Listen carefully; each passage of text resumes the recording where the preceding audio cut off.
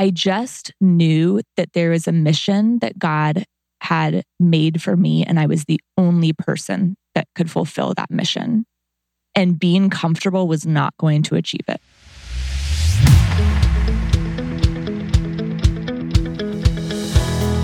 Welcome back to the Impact Entrepreneur Show. My name is Mike Flynn, and I am honored to be your host. Our mission here on the Impact Entrepreneur Show is not just to inspire you, but also to help you tap into and begin to believe in your God-given potential and purpose. That's right, baby. We want you to not only be inspired, but experience breakthrough. And we do that on this podcast by interviewing incredible people who are using their experiences, their skill set, their platforms to have a game-changing impact in the lives of others. And here's the thing. None of these folks are simply sitting back, living a life of leisure. They have things to do, places to go, and lives to impact. Speaking of that, the one thing Alexis Meschi remembers dreaming about when she was a kid was becoming a mom. But something she had to learn was that most dreams don't come true overnight, and that the dreams we have when we are young aren't necessarily going to be what fulfills us in the long term. Alexis struggled with a lot of things that we were, quote, supposed to do early in our lives.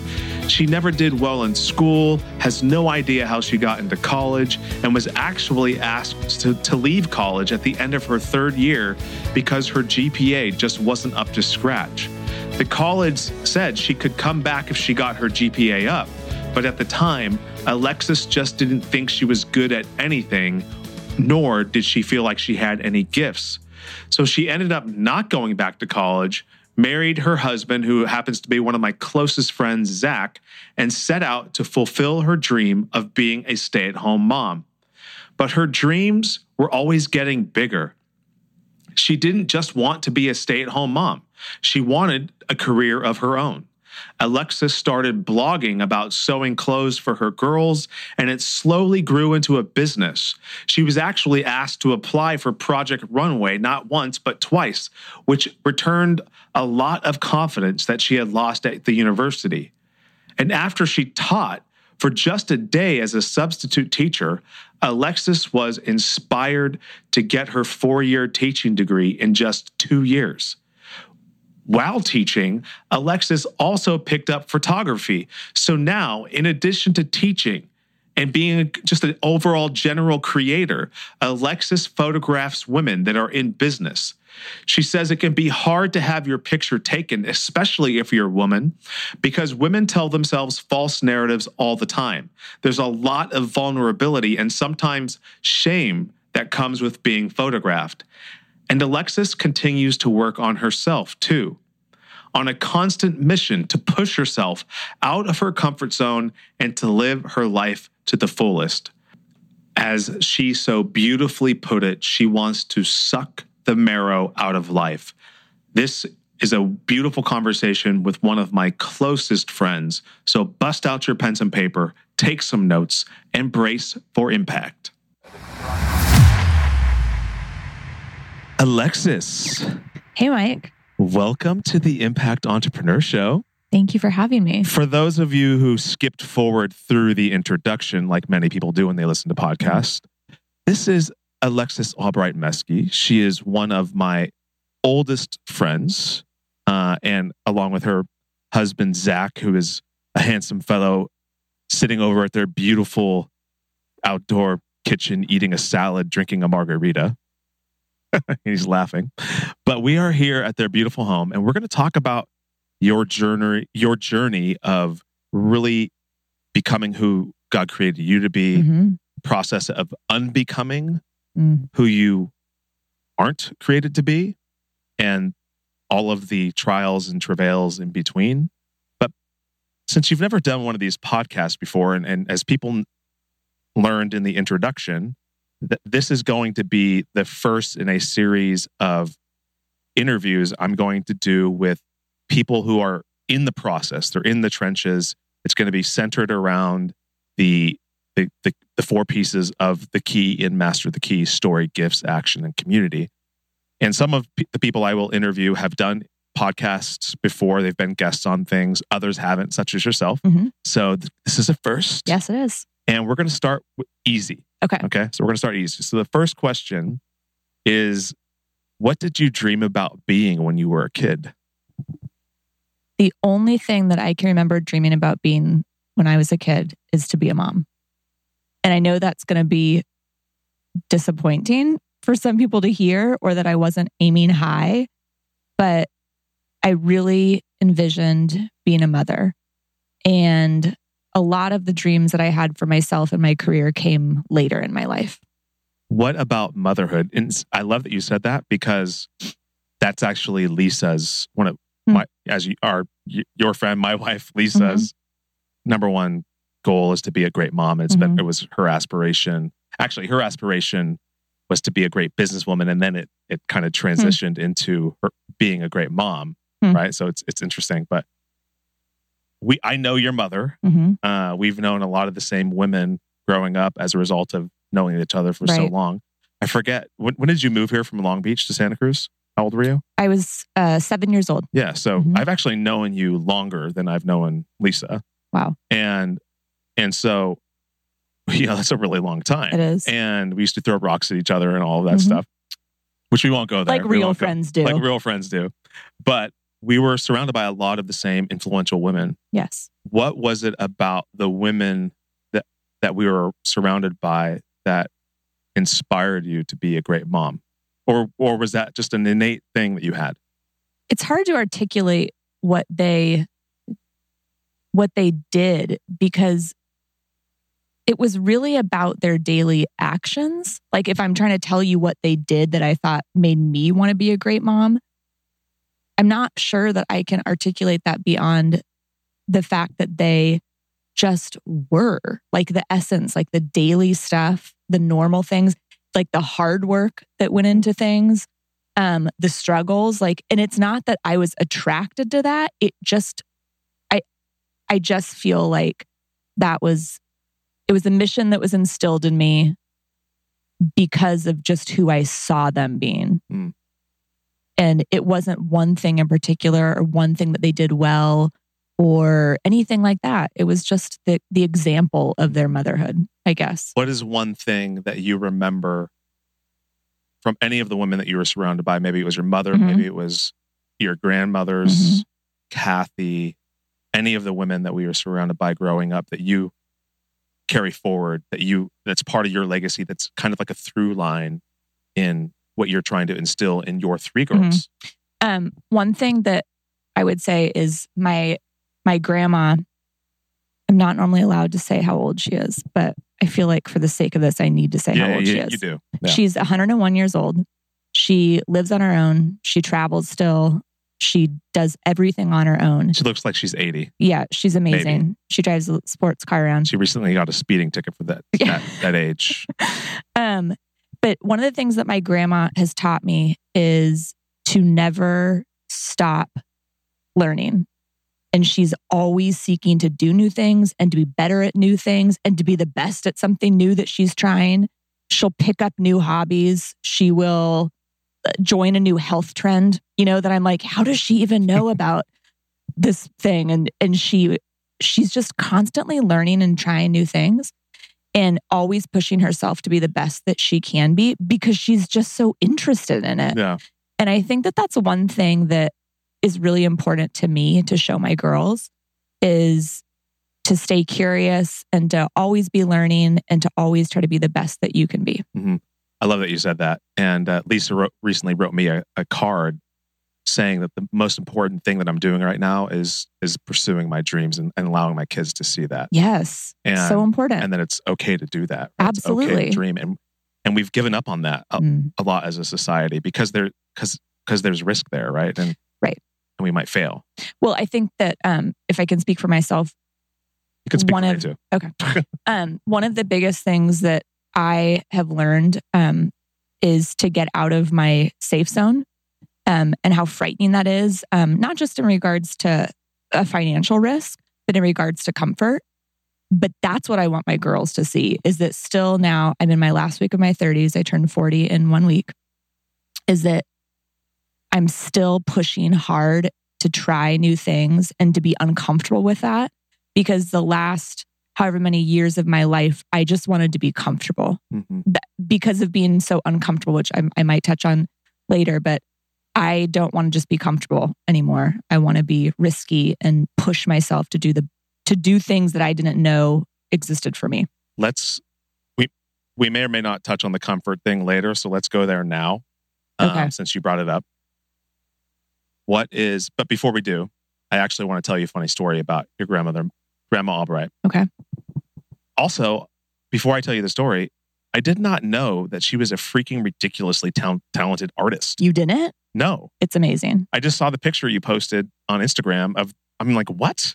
After she had 4 kids, she decided that she could probably be a painter too, and decided to get into painting. I mean, that's where you get your piss and vinegar from, you know? Yeah. I mean, like, you know, I know. She's amazing. So the funny story about Grandma Albright, this is like now 15 years ago. So she was only, she was 101. So quick math, what's that? Whatever, you know, she was still younger, but elderly, right? Mm-hmm. And I was at, like you do when you first enter business, you join Rotary to network, right? Mm-hmm. And it was the 7 a.m. It was called the Sunrise Rotary Club. And it was the 7 a.m. breakfast club. And I got there at you had to get there at 6:45, blah, blah, blah. So I park, and who comes zipping in next to me in a little blue sports car, Lexus sports car? None other than your grandmother. And she comes ripping out of that car, throws open her trunk, throws a bag of golf clubs over her shoulder, and just starts going off. And I wave at her. I'm like, "Hey, Grandma Albright." She's like, "Hey, late for a tea time." You know, that sounds about right. You know, I mean, it was just so funny. So going back to the whole idea of comfort versus being uncomfortable, and I love how you teed that up, because the reality is, everyone wants to feel confident, right? You want to feel confident. Absolutely. I want to feel confident. Everyone listening to this wants to feel confident. But what we, all of us, often confuse confidence with is comfort. When we think about confidence, what we're actually thinking about is, I want to feel comfortable doing X. Yes. When you are engaged in the process of gaining confidence in something, you will never be comfortable, because it actually defies the meaning of the word. The meaning of the word means with faith. So there's no comfort when you're pursuing something that is pushing your edge. So take us to the point where, you know, you were feeling pretty comfortable. And what was it? What were the triggers that were like, you know, I need to pursue the edge? I guess I have to take you back a little bit. So I was not a successful child by any means. I did poorly in school the entirety of my school career. I don't have any idea how I got into college. I somehow did, but that didn't last long. I actually got kicked out of school my 3rd year, the end of my 3rd year. I was asked to leave, and if I got my GPA up, I can come back. I was over it. I just didn't think I was good at anything. And by no fault of my parents or teachers, it was just me. I just didn't think I had any gifts. I didn't think that I was good at anything. So long story, I ended up not going back to college. Zach and I got married. I got to fulfill my dream of being a stay-at-home mom. And I was so happy to do that. And then one day, Kevin and I crashed your marriage pad often to play video games during the early days of your marriage. It really was one of the greatest strains of our marriage that first year, just so you know. We love you. Thank you. I got into sewing clothes for the girls, mainly because we were poor, and I was really wanting different things. And I thought this was still when fabric markup wasn't as high. And so it was still affordable to buy fabric and make things. Anybody that sews now knows that it's cheaper to buy clothes. But I got into sewing items for them. I ended up starting to design and sew clothes for myself, and it turned into a business. And I was blogging when blogging wasn't really a thing. It was totally picking up. I was selling things in the area. I was looking into manufacturing. I was asked to apply for Project Runway twice. And sewing finally gave me confidence that I was good at something and that people were seeing something that I was good at too. And I finally started to grow into, I think, my womanhood during those years, that I finally felt like I had some kind of value. And then things were, again, really picking up. And one day I went up to the girls' school to substitute teach. I used to be a teacher's aide. I went to substitute. And at the end of the day, I knew without a doubt that I needed to be a teacher. I had to be a teacher. So I dropped the sewing. And remember, I didn't have my bachelor's. So I found a program that I could get my bachelor's in teaching credential. It was a 4-year program. I still had the girls at home with me. So I really wanted to keep them at home with me. But I was so passionate about it and so excited that I finished a 4-year program in 2 years while staying at home with my girls. And the day that my baby went to kindergarten was the day I started my student teaching. And through that, I picked up photography. I needed to start photographing all of my own clothes. And even though I dropped the design, because I knew I couldn't do everything. And I just knew that it was the right thing. I kept the photography. So I finally felt good at something. And when I went to teaching, I love teaching and I'm a good teacher. Mainly because I work really hard just to do a good job during the day. I'm probably not great at any of those things, but I work to do a good job. So I felt confident in those things and I felt comfortable. I felt like finally, here's my thing, right? And I'm just going to keep on this track to doing my thing because I feel confident and I'm comfortable finally. And really, I'd say it's within the last year that I had this tug for more. I felt like God made me for more. And I didn't know what specifically that was. I didn't know which of the avenues or if it was an entirely brand new thing that I was going to add. But I just knew that there was a mission that God had made for me. And I was the only person that could fulfill that mission. And being comfortable was not going to achieve it. Yeah. And I just started getting excited and enthusiastic and passionate and interested in business and things that I hadn't been before. And so it really started as a small tug and then an openness to what God might be calling me to. We're going to unpack all of that a little bit more as we progress through the different pieces of the key, because they all lead into one another. And one of the things that you just said that really resonated with me is the idea of like you felt good at something. Yes. And there's nothing wrong with feeling good or having a desire to feel good or having a desire to feel comfortable or super successful. But it's when our identity gets attached to those things that it becomes dangerous. And there's this Olympic athlete named Eli Bremer. I talk about him often. He's a past guest on the show, and he was talking about his journey. He's a pentathlete, so he competes in 5 different sports. And he's not an athlete any longer, but we were talking about the process of winning. And he said, you have to stop focusing on winning and start focusing on being good, because you can win on accident, but you can only be good on purpose. And so if you take that same approach to what you just described as your approach to teaching, like the less efficient thing to focus on, or the lesser good or whatever. You're a teacher, you're a literature teacher too. You can give me the right word. Come on. The less beautiful thing to focus on is the idea of being a great teacher. But because we can become obsessed with that, and because who defines what greatness is, right? But if we focus on the process of being good, then the outcome will take care of itself. Right. I want to go into the first piece of the key. So the first piece of the key is story. And so much of our world, I just mentioned the word identity, right? So much of our world is wrapped up in the pursuit of wealth, of status, achievement. And many of us, myself included, attach their value to the realization of those things. Maybe it's a teacher. Maybe it's a world-class photographer, a mother, right? Like we attach our value to X, right?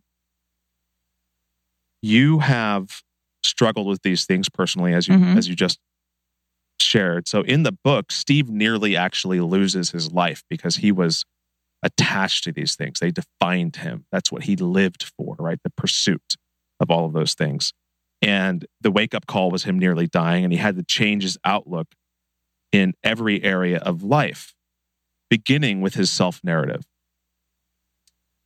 And one of the beautiful experiences that Steve goes through with the janitor to teach him the idea of looking at your adversity, your challenges in a different way is in the wine cellar, where he talks to Steve about the process of making wine. And folks, we are drinking delicious wine right now. And I would love for you to talk about a moment or moments where you have now, in this more empowered, awakened, aware, conscious living, where you've been empowered to look at adversity and see it for its fruit and not for its shadow, and how you're carrying it forward to serve others. So I think that my greatest challenge with adversity right now is something that comes back to comfort, which is being willing to push myself out there and to hear no sometimes, and to not be confident all the time. Because I'm so thankful to be in the place that I was, after not feeling good at something, being in an uncomfortable, sometimes the inexperienced one in the room, the one that, doesn't need to have all the answers or know everything for the question, the one that isn't the best fit for certain things. That's really hard for me. Because usually I push myself in different scenarios to make sure I am the most, fill in the blank. But I'm really finding value in the learning experiences that are happening because I'm pushing myself out of my comfort zone, and accepting that that's where real growth is going to happen, and making myself, here's my deepest thing, the most vulnerable that I can be. That's really, really hard for me. Mm-hmm. What scares you about that? Not being good enough for a certain situation, a certain job requirement, client, friend, anything. It's really hard for me. Mm-hmm. So I'm trying to be the most vulnerable I can so I could be the most authentic that I can be. That's so important to me in this quest, in my own journey, is to be the most authentic self, to be constantly growing and constantly answering the Lord's call for my life. But that takes a lot of vulnerability.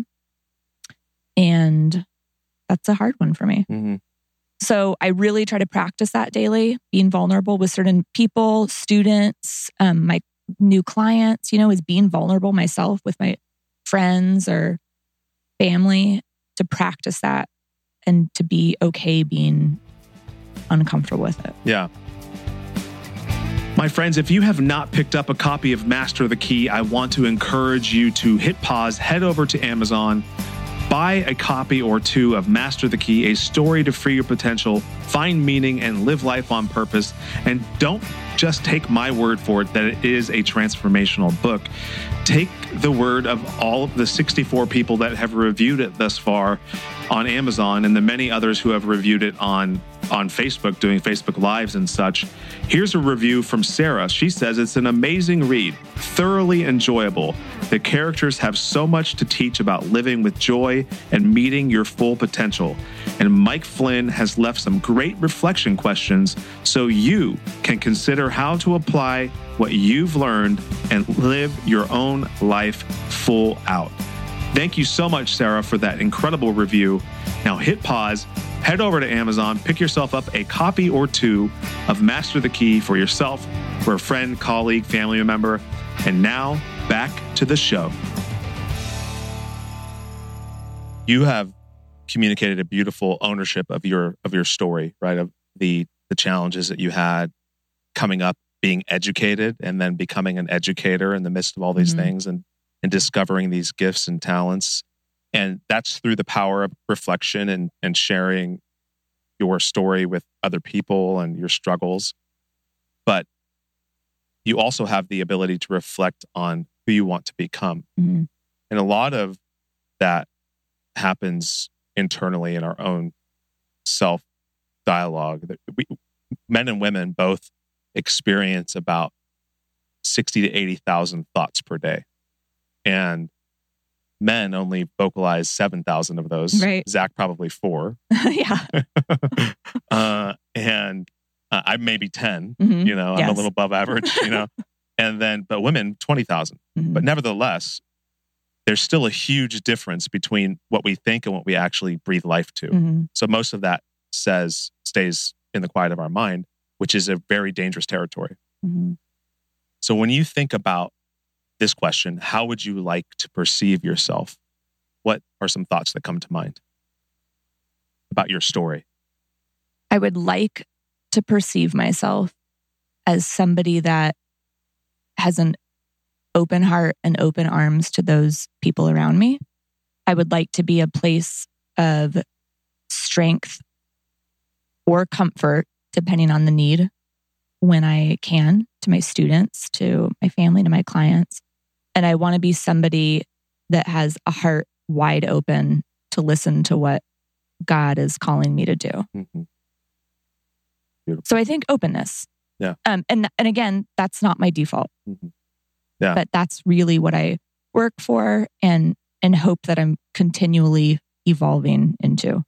So interesting that you say that, because I was thinking and talking. I've been talking about the idea of love a lot with people lately, and the paradox of love, and how the world right now just wants to focus on the beautiful part of love, like the mushy gushy, it feels good kind of love, right? But the love that real love involves sacrifice, right? Involves dying to self, right? Involves, it's okay to have a desire, to want to accomplish something, but giving it away, giving it back to, in our case, because we both share the same faith, giving that desire back to God to use it in His service.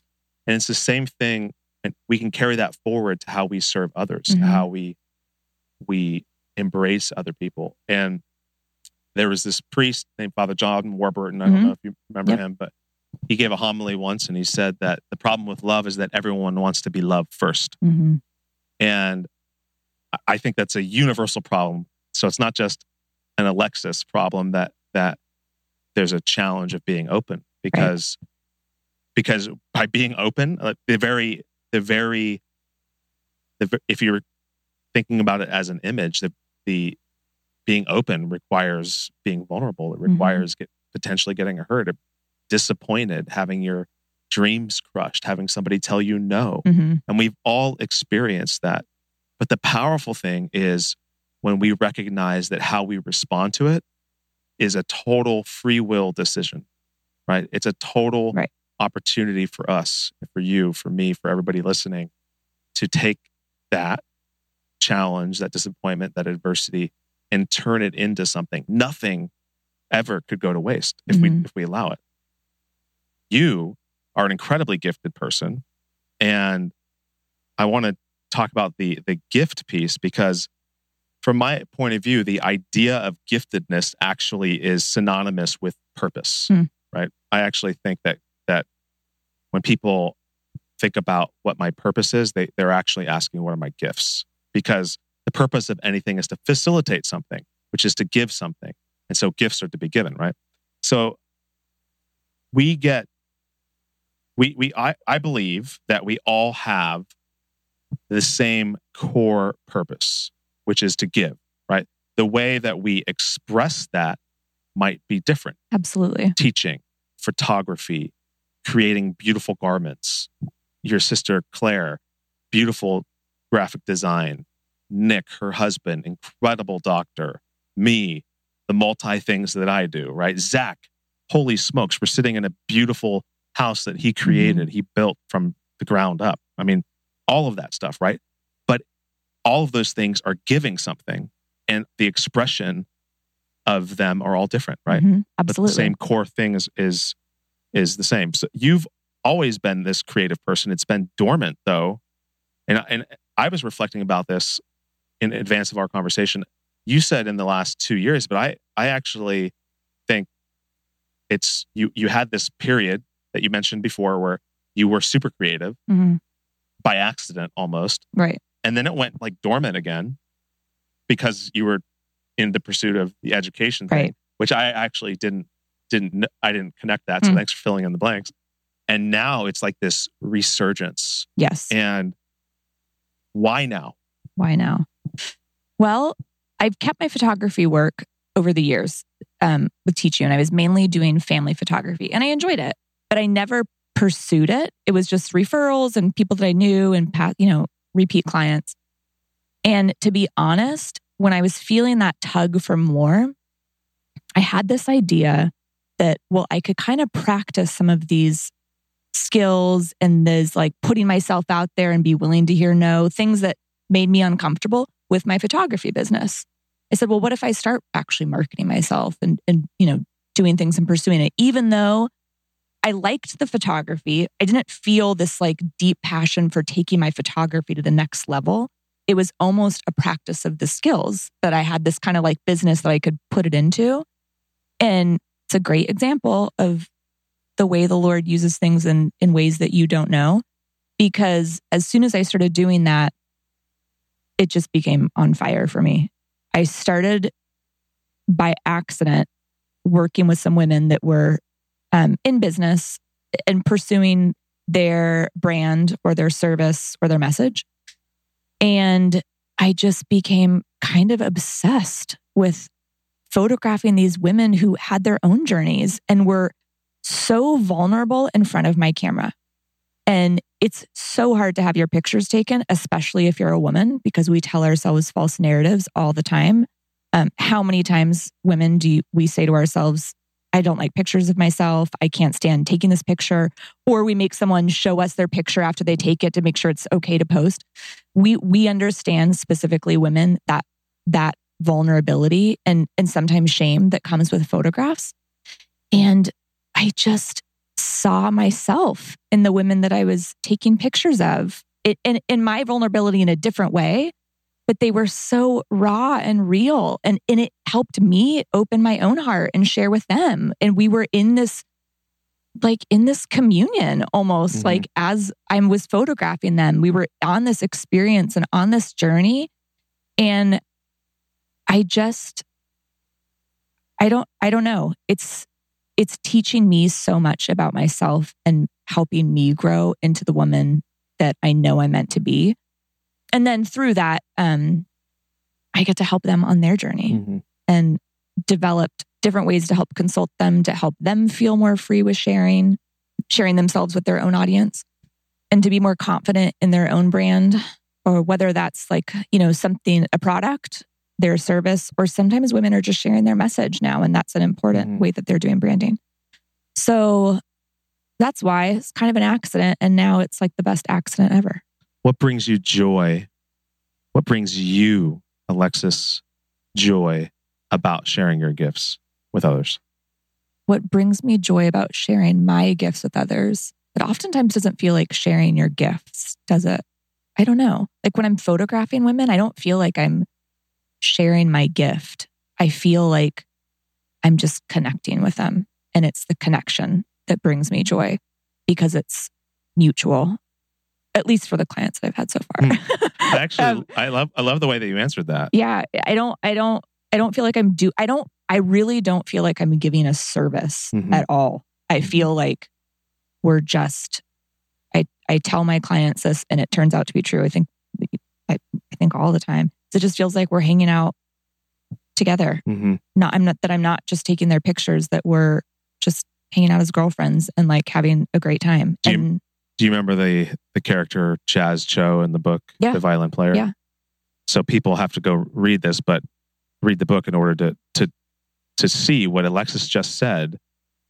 That proves the point of the character Chaz Cho, the lesson that she teaches Steve, that even though Alexis is a gifted photographer, she doesn't feel like her photography is the gift that she's sharing with others. And that is a next level realization because it frees you. Yes. How have you felt free by that? I'm not in it for the creativity. I'm not in it for the money. I'm in it for the connection. I mean, I get to choose who I work with. I don't have to say yes to everybody. And if it's a woman that I feel like I'm going to have a good connection with and that I get to see their journey, they're sharing their journey with me, they're sharing their vulnerability, it's just an experience. And that's freeing. I'm not bound to this for my livelihood. There's no reason that I need to be doing this. Zero, except that I get to experience these hours with these wonderful women who are letting me in on their own journey. Are you, kind of just out of curiosity, are you moving in that women only kind of niche? No, it just happens to be women. Oh, okay. All right. And I don't think that men in general share the same concerns that women do with photography and their business. I think that often men are much more confident and have been trained to not apologize or to not hold back in a lot of ways. And I think that women by nature oftentimes do. And that's more. So I do the photography, but there's like a consultation before where we talk and share, and then I plan their photography portfolio. Like I have not yet worked with anybody where they're like, this is what I want for my photos, meet you here, you know, and I'm hired. Like we meet, I have to like kind of decipher and sift through things. I re-articulate their journey to them and say it in a way that sometimes is new. Sometimes when you just share something and somebody else re-articulates back to you, well, this is what I hear. This is what I hear that you want to do. How can we represent you and this mission through photography? And that's why I think that I'm different than a lot of photographers. So, yeah. Well, I just want to call something out right now that I think most men are pretenders. I'm sure. Okay. I think that men are incredibly, unless you're like a movie star or like whatever, most men put up a huge front. I have, speaking from personal experience, I've had, some personal branding photography done, and it's an awkward kind of an experience, right? And so if you have the opportunity to work with men, which I'm sure you will at some point, myself included, push them, like, because men are also used to being pushed, right? So don't use your femininity to push them beyond what they think they're capable of, because that's those two dynamic things are powerful. I'm interested in my first male client. That will be interesting. It probably shouldn't be me. Okay. Because I think that would be too easy. I mean, we've known well, maybe not. I don't know. Maybe we'll figure it out. Yeah. Still with gifts. One of the things that you talked about is sharing your gifts, right? It is the joy that it brings you, of sharing the connection of building those relationships. And at the same time, you also mentioned a great deal of discomfort. Let's even call it fear at doing all of that, right? So fear is a major inhibitor for most people from pursuing their giftedness, from sharing their story, their message, from starting X, Y, or Z. So how do you prevent fear from dictating what you're capable of or the path that you should pursue? And we'll take money off the table for a second, because money is a big time fear thing, but that's not part of the equation right now. But let's talk about the emotional risk, because I actually think that people make money an excuse, but really they're emotionally fearful.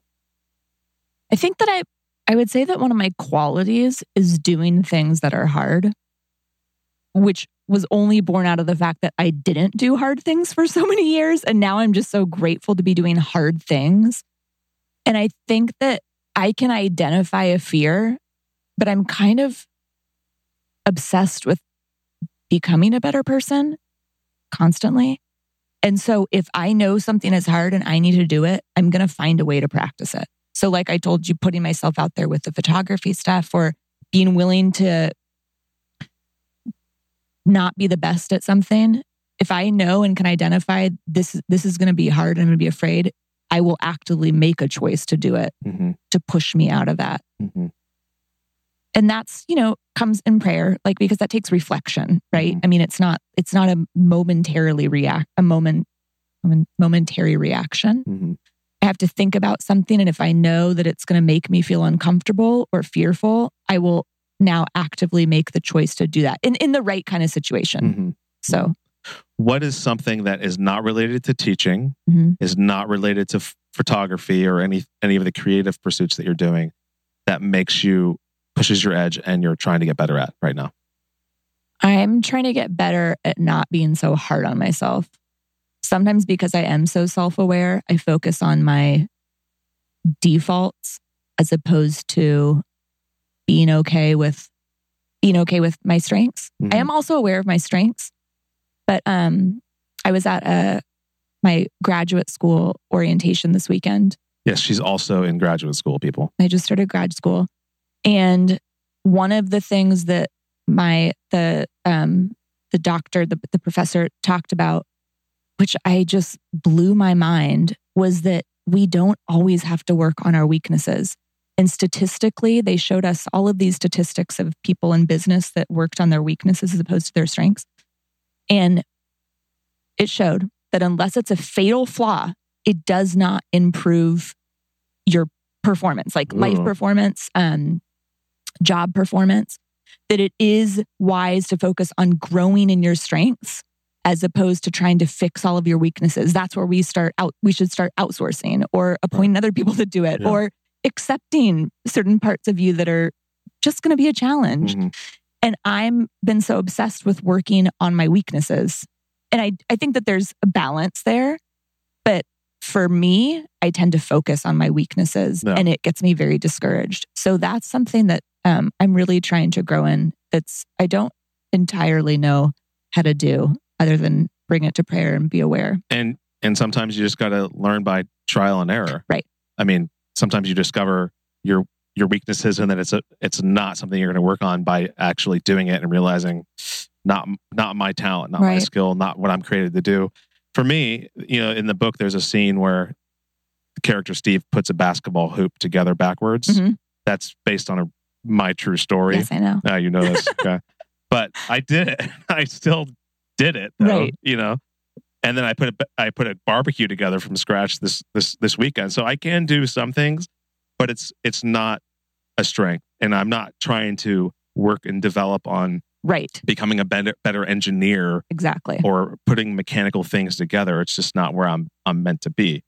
So armed with all of this growth and this really answering the call to do more, to respond to who you're created to be, and to share your purpose with the world. There's this great proverb that says, the purposes of one's heart are deep waters, and one with insight draws them out. The challenge for most people is they feel like the person with insight is somewhere out there. But to quote a great saint, St. Augustine, he says, do not wander far and wide, but return to yourself, for deep within you dwells the truth. So what we all need to recognize and realize is that we, through the power of reflection and prayer and meditation, have the ability to be the insightful one and to respond to who we are created to be. And a lot of that is going to come through looking at our adversity. It's actually going to require us to get emotional and to go to some places that have otherwise been scary and to shine a new light on them, to carry it forward in the service of others so that you can help those women who otherwise would be silent with their message, who would not step in front of a camera and bring awareness to what they're doing in the world without a person like yourself, right? What you won't know what the ripple effect is on a lot of that. And we have to be okay with that. The effort is still worth the effort, despite not necessarily ever seeing its full fruit. And that piece there prevents people from moving forward a lot of times. Not the idea that we're not going to get immediate recognition, immediate gratification. So a great way to help people take action on things is to ask them, what's at stake for you. So when you think about that as it relates to everything that you're doing, to your mothering, to your being Zach's wife, to being an educator and mentor to these up and coming young people, these young minds, to being the multi-passionate, creative person that you are. When you think about what's at stake for you, what are some things that come to mind? And let me just kind of, while you're thinking about this, let me give you some more to think about. The story of David and Goliath. Let me ask you a question. Could David have died facing Goliath? Yes. But he did so anyway. Do you want to know why? Why? Because the risk of not facing Goliath meant that the entire Israelite legacy would have been wiped off the face of the planet. So the risk of him dying was significantly less than the risk of the entire Israelite legacy being wiped off the planet for the future generations, right? So he knew what was at stake, why it mattered, and it was real in that very moment. And that's the lesson that Fidel teaches Steve, that you have to, when you feel stuck and not clear on what action to take, you have to ask yourself, what's at stake? Why does it matter? And when does it become real? And you can go anywhere you want with either one of those points. I guess what's at stake for me is not fulfilling what God wants for me, which is a really big deal for me. I know we can end up on many journeys, but I want the journey that He has intended that is best for me, and I want to live it to its fullest. I want to live life with passion and joy and excitement and just going all out for like the rest of my life as long as I can. Especially because I didn't do that for so many years. I just am on this mission to fully live and to fully unpack my gifts, but also ones that I didn't know that I had, and how that can have an effect on other people around me, on my family.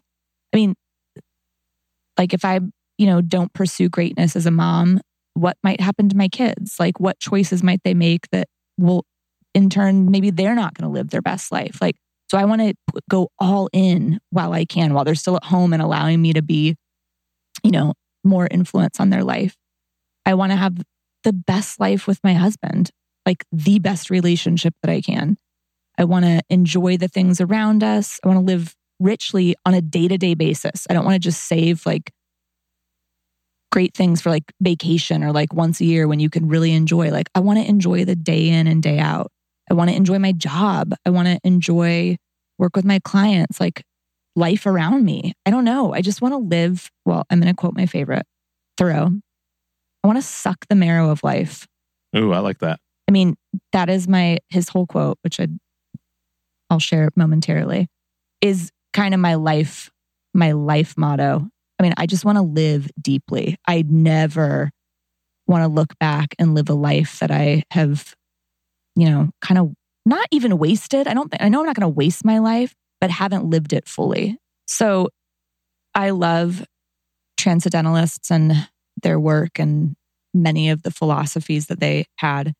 And Henry David Thoreau is my favorite. So my favorite quote that I really have clung to, especially this last year, is, I went to the woods because I wished to live deliberately, to front only the essential facts of life and see if I could not learn what it had to teach, and not when I came to die discover that I had not lived. I did not wish to live what was not life. Living is so dear. I wanted to live deep and suck out all the marrow of life, to live so sturdily and Spartan-like as to put a route to all that was not life, to cut a broad swath and shave close, to drive life into a corner and reduce it to its lowest terms. Ooh. And it is. I mean, that's like, that's what's at stake for me. Wow. I want to go to put to route all that was not life, to shave close. I mean, talking about like risk and discomfort, and yet such beauty and... But there's freedom in that. Oh, absolutely. This episode is brought to you by the Lawton Marketing Group. a full-service advertising and design agency specializing in websites, social media, apps, logos, and more. Based in Oklahoma, they work with clients across the nation, from small businesses to large corporations and everything in between. You can find them right now on the web at www.lawtonmg.com or call them at 580-275-2063. Connect with them now for a complimentary competitive analysis of your website. Just tell them the Impact Entrepreneur told you to call. I tell people that the two lies that we tell ourselves that prevent us from realizing what we're capable of is that we don't have enough time and that we have enough time. It's that dichotomy, right? And so we end up doing nothing. We end up consuming and just not creating. Imagine like if we just went through life eating and drinking all of the stuff that we wanted to day in and day out and never did anything to put forth all of that energy that we create, that we consumed, and put it forth out back into the world. What would happen to us? We'd be these gigantic beings that are incapable of doing anything, and ultimately our life it gets sucked away from us, right? But when we recognize that there's 168 hours in a 7-day week, and you may not have 60 hours of that to create, but you might have 2. Oh, yeah.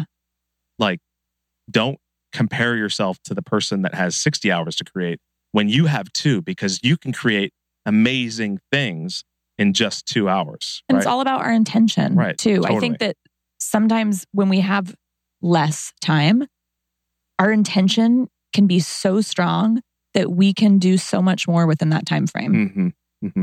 One of the things you've talked a lot about is community and connection. And community is the ultimate accelerant for growth.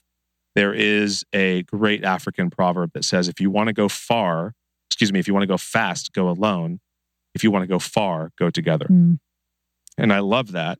And at the same time, our environment matters, but who we allow into our environment matters more, right? We can be in a beautiful place, but if we allow so the three characteristics of a great community are wild curiosity, an eagerness to collaborate, and the ability to correct, right?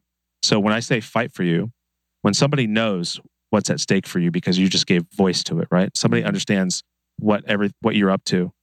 When you begin to veer off path, they will fight for you because they'll say, Alexis, what the heck? What's at stake for you? Why are you doing this? This is not what you said. This is incongruent with who you said you wanted to become.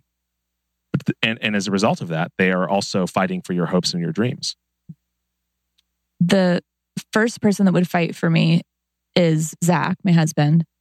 Zach has been really influential in many ways, but specifically just helping me become a person of character in the day in, day out stuff. I really feel like Zach's, not through his words, but through his own model, helped me become a hardworking person when I wasn't. I didn't have those patterns and again, didn't feel confident, but he really showed me what honor, integrity, and hard work looked like. So Zach would fight for me, but in a really different way, which are usually not through his words, but through his own actions. So his model kind of gives me a benchmark and a standard. Does that make sense? And if he needs to call me out on something, he most definitely will. Oh, he will. And I've been present. Yep. And it's really about basic baseline stuff, but that helps put me in check. Like, this isn't my best self, or I could be improve myself in this way. Can we pause there for a second? I actually want to talk about that because that is, here's the piece about correction that's hard for people to swallow. Nobody likes to be corrected, right? Yes. Nobody likes to be held accountable. But Zach is doing it out of love. And when you do it to him, hopefully you're doing it out of love for him, right? Because, you both recognize that you're better than that Mhm. to in air quotes. And same thing for me and Lisa, right? You're better than that. Right. And to the students that you're mentoring, you're better than that. Mhm. I love that you have on your wall in your classroom the phrase, I can do hard things. Mhm. The fastest way for people to remember that they're effective and that they're powerful is to do something hard. Absolutely. Physically, mentally, in Yes. particular. And that's challenging, that requires their awareness, their attention, and their mood or energy, because if they don't bring those three things together, they will destroy something or hurt themselves or whatever, right? And so I love that you're doing that, because that is the process of confidence, right? And so when you're engaged in that process and you've told other people that you are, and then they see you veering off, Mhm. like they have the responsibility. Because if you are truly wanting to do something to the glory of God, right? Mhm. Ultimately, then for you not to do that, to veer off path, to not respond to that, somebody needs to hold you and me and everyone accountable to that. Right. It's hard. It doesn't feel good. But when you know that they're doing it because they believe in you, they're fighting for your hopes, for your dreams, Mhm. it makes it just a little bit more tolerable. Right. Absolutely. Yeah. Definitely.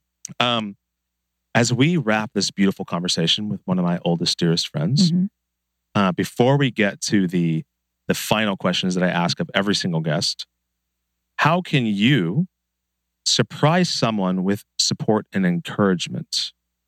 This is easy for me. Oh, The last 2 years specifically, I make an effort to reach out to somebody every single day. So I will send a text to one of my students that has graduated. I will write a positive note to a colleague. I will say something positive to a social media friend. Every day in my prayer time, I sit and I ask the Holy Spirit who I can reach out to that day. So that's something that's really, really important to me. Connection. All comes back to connection. Mm-hmm. Checking in on somebody, or like asking one of my alumni, like, how their weekend was, or like how our class is going, or just letting them know I'm praying for them. And then it also helps me, like, especially in my work environment, to open my eyes to see goodness, because I know I want to write a note to, as many people as I can throughout a year. So I'm like looking for goodness, and I make sure that I call it out in people. I work really hard on that. I'd like to continue to work on that. So I think that that's one thing that we can do. Oftentimes we think positive things about people, but we don't stop to say it or to connect or to check in. And that's something that I think is really important and hopefully meaningful, and hopefully one of those things that they in turn pass on, the positivity or kindness. I think especially the handwritten notes are, because nobody writes handwritten notes anymore. I mean, I'm all about them. When I get handwritten notes from people, it's like, oh man, I keep those. Me too. Yeah. I mean, they're, because might be worth something at some point. Now to the wrap up questions. Okay. The first one's easy. Okay. Where would you like people to connect with you online? Instagram. Okay. What is your Instagram handle? It's Alexis Meschi Photography. Okay. I'm sure you're going to put the spelling in the show notes. Okay. Yes. We will put it in the show notes. Because nobody knows how to spell Meschi. Yes. Maybe not photography too nowadays. Yeah, exactly. Spell check. Okay. The first of the last three questions is, if you could pick any skill set that you currently possess and turn it into a superpower, what would it be? I love reading, but I don't have as much time to read as I want. And I actually lament the fact that there's so many amazing books that I'll never get to read. And I wish I could speed read. And I don't mean the kind of speed read that people say they do. I mean, like, I wish I could hold all the gems in a book within like 1 second and just read furiously like that. That would be freaking amazing. Right? And I'd be so enlightened and intelligent and excited all the time. Right now, I am reading Brunelleschi's Dome. Are you familiar with that? I know the name, but I don't know that one. So it's the dome in Florence, right? It's yeah. So it was built by Filippo Brunelleschi, who was not an architect. He was a goldsmith. It's a fascinating story. And when you develop that superpower of reading multiple books at a time, you'll pass that one along? I'll pass that one along. Good. Yeah. Okay. Next question. What are 3 lies that we tell ourselves that prevent us from realizing what we are capable of becoming? This is too hard. Somebody else can do this. I'm not good enough. Which one do you struggle with the most on a daily basis or a more frequent basis? Maybe I'm not good enough to do this. Yeah, definitely that one. Specifically with photography or just everything? Anything. Definitely everything. Like, I'm not qualified enough. I don't have my doctorate. Right. I've only been teaching for 6 years. Yeah. I don't have the fanciest camera on the block. Yeah. Yeah, definitely that. I'm proud of you for kicking that lie in the face. Thank you. I try. Last question. It's 100 years from now, and we're gonna stick with photography. Okay. So it's 100 years from now. You've lived longer than Grandma Marge Albright did. Okay. So that would be. So I'm still alive. You're 139 years old. Okay. And you're leaving a set of instructions for a photographer to create a piece, a curated piece that answers the question, how will you measure your life? What instructions or what kind of a consultation would you want to have with that photographer? It's going to be a redwood tree. And it's going to be that redwood tree. That big fat one right there? The big fat one that has all the twists and turns a female body. And that tree has wide roots. It's probably very old. It has twists and turns because it's taken many different courses in life. And it struggled to find the light in many times. So it would move one way to try to find it. And then it would move another way to try to find it. And then finally, it found its path and it went straight towards the sun. And it has skin that it shed. It has challenges on it and burned marks and all these things. But it has a ton of new growth. It is strong in storms. It barely moves in storms. It has soft needles on its limbs. It houses wildlife of various kinds. It's shade, it's protection, it's care, and it's constantly moving upwards towards the light. Oh man, I got chills like I've never had chills before on that answer. That's my photograph. Alexis, you're one of my oldest friends. I love you deeply. I love you too. And I'm so grateful to have shared this moment with you. Thank you. I'm grateful too. Thank you to this week's guest, and thank you for listening. If you missed any of the key points and highlights from my conversation, we've got you covered over at theimpactentrepreneur.net/podcast for show notes to each and every episode. And while you are there, check out Flynn Wealth Strategies and Insurance Solutions. You can do that by visiting flynnwealthstrategies.com. The Lot Marketing Group and the Podcast Masters. We could not do this show without them and with all of their support. Now, until next time, go make an impact.